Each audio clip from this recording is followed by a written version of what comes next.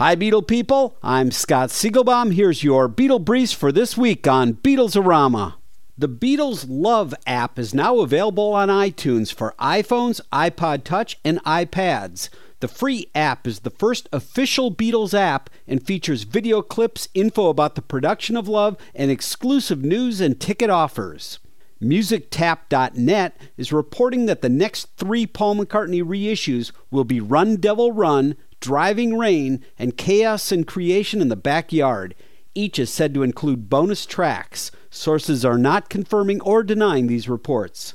A campaign to have a Liverpool street named after ex-Beatle drummer Pete Best has the support of 10,000 people from petitions collected from around the world. John, Paul, George, and Ringo had Liverpool streets named after them in 1981. John Lennon's 1965 Ferrari failed to sell at a February 5th auction, but not because the demand wasn't there. The owner of the car had second thoughts and pulled the car out of the auction at the last minute.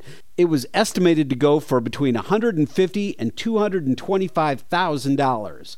And finally, look out for the Sheetles, an all-female Beatles tribute band from the Jersey area. The group won a New York Battle of the Bands contest and wound up getting their picture taken with legendary Sheetles Shea promoter Sid Bernstein.